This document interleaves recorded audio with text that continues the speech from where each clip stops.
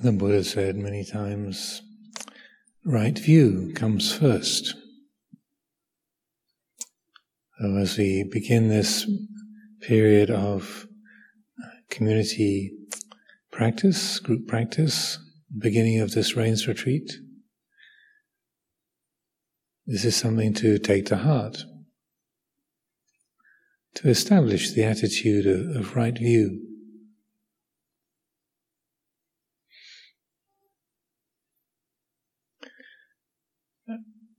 In this respect, right view isn't just a collection of ideas, but it's a way of seeing, a way of holding the experience of this present moment, this present reality.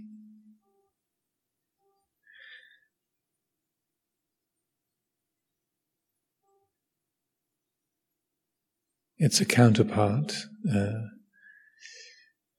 to self-view. These are the habits of our conditioned thinking. I am doing, I should do. This is what I feel, what I think, what I'm doing, what I'm experiencing. Very naturally, very easily, our body, our mind, our world is cast into a framework of I and me and mine. So establishing right view is establishing that quality of wise reflection that notices that self-creating habit. So rather than beginning the meditation with I should sit up straight, or I should concentrate my mind, or I want to get the most out of this community retreat time, I'm afraid that my mind's going to be all over the place. Whatever there might be in passing through the field of thought, to establish right view is to notice, to feel, to sense those self-centered habits. To feel them, to know them. To recognize that sense of I should, I must, I want to, I don't want. Those are thought forms, they're attitudes that arise and pass away. So the right view, samadhi, is that place of vision. It's an attitude of knowing, conscious awareness. It's a non-conceptual, wordless quality. It knows thoughts and feelings, but it's not a thought or a feeling in and of itself. It's a quality of attitude, a mode of seeing, of knowing.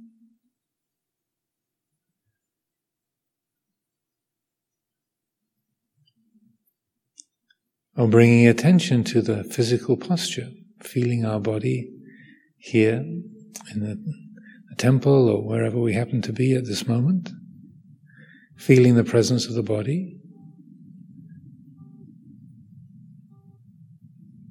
noticing the posture, and the thought might arise, oh, I should sit up straight. I'm kind of slouching here. I should sit up straight. Bring my mind to the breathing, focus on the present. That's what I should be doing.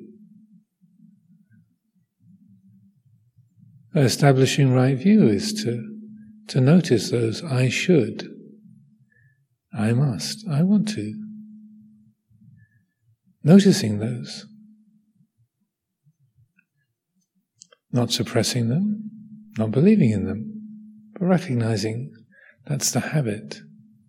This is the familiar track that the mind goes down. The patterns of thinking follow each other in that way. The right view informs right effort, setting a direction for our practice, for the work that we are gathered together to do. So we bring attention to the posture, notice how the body is sitting, rather than, I should sit up straight, I'm slouching here, or I'm really tense, I'm uptight. I need to relax. If those kind of thoughts or judgments arise, notice that. Without pushing them away or grasping hold, notice that. Bring the attention to the body itself.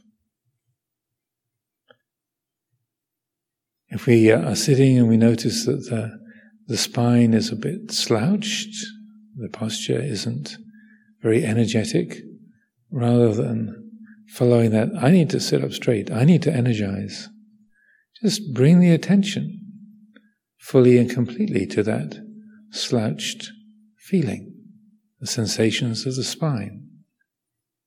Without trying to do anything, let the awareness of that have its own effect. I like to call this the self-adjusting universe. Just by bringing attention to the spine, the way the body is sitting, without me trying to do anything, just let the awareness have its own effect. So there's the effort to be awake, to be aware, then the awareness has its own transformative effect upon the body. And you find that if the body has been slouching, kind of void of energy, the presence of that awareness leads the back to straightening, stretching, growing to its comfortable, natural limit. You don't have to do anything. Just let the awareness have its own effect. Similarly, if we bring attention to the body, you find that the system is really tight, tense.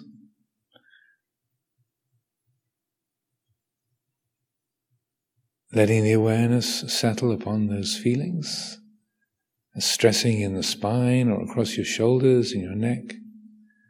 Again, without trying to do anything, let the awareness, that knowing quality, have its own effect.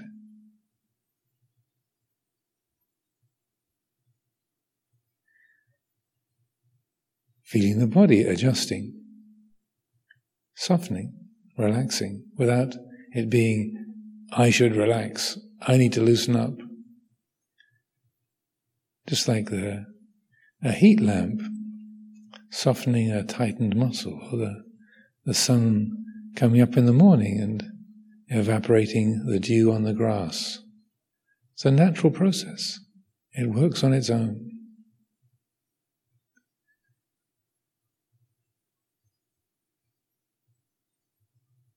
It's a self-adjusting system.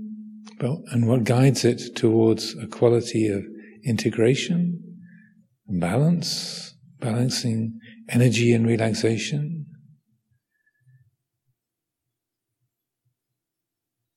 settledness and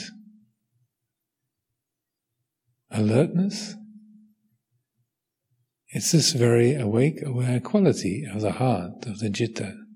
That's the informing principle, the guiding principle. With that quality of awareness, the presence of that Buddha wisdom, that knowing quality, that's what helps the whole system to integrate, to find a natural balance. Self-view, the I and the me and the mine, doesn't have to be involved at all. It's a self-adjusting system.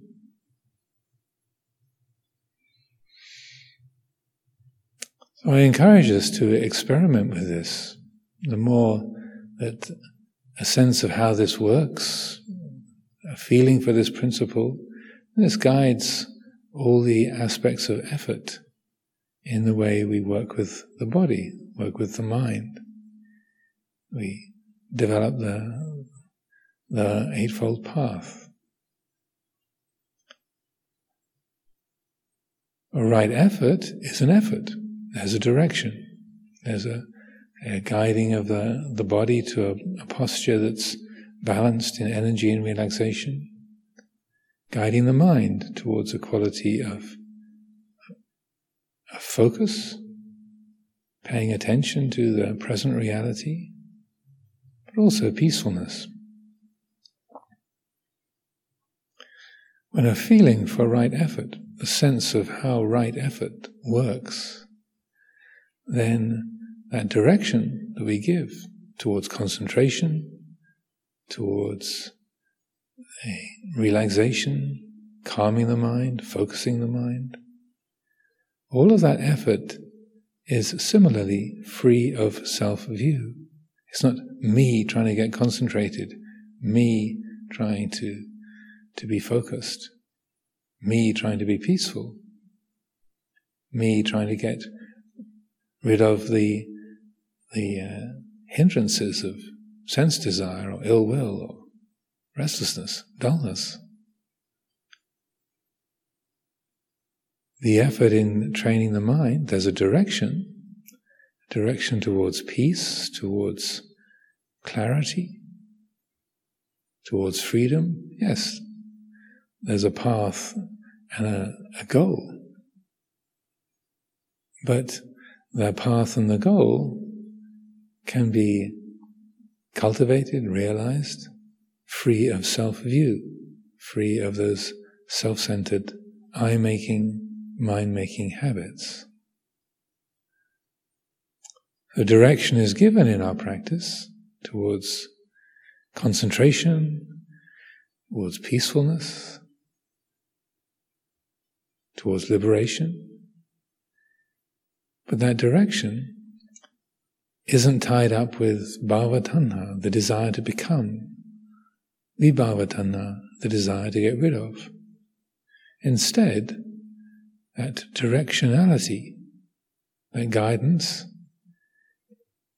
comes directly from mindfulness and wisdom, the attunement of the heart to the present reality.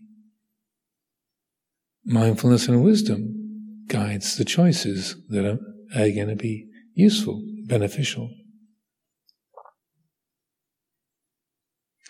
I, the atta, self-view, conceit, doesn't have to be involved at all. So effort is being applied, direction is being given, but that's not stressful, it's not limiting, it's not burdensome. It's like going for a walk, just to go for a walk.